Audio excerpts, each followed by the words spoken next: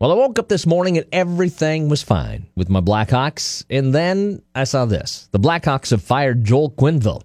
Yeah, I mean, things haven't started that well this season. That's true, right? For the Blackhawks, it's been a little rough, and that start has cost Joel his job.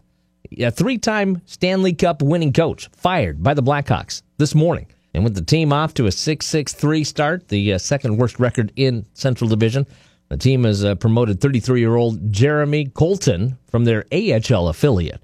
He is becoming the NFL's youngest head coach. Joel had been the coach since, 2008?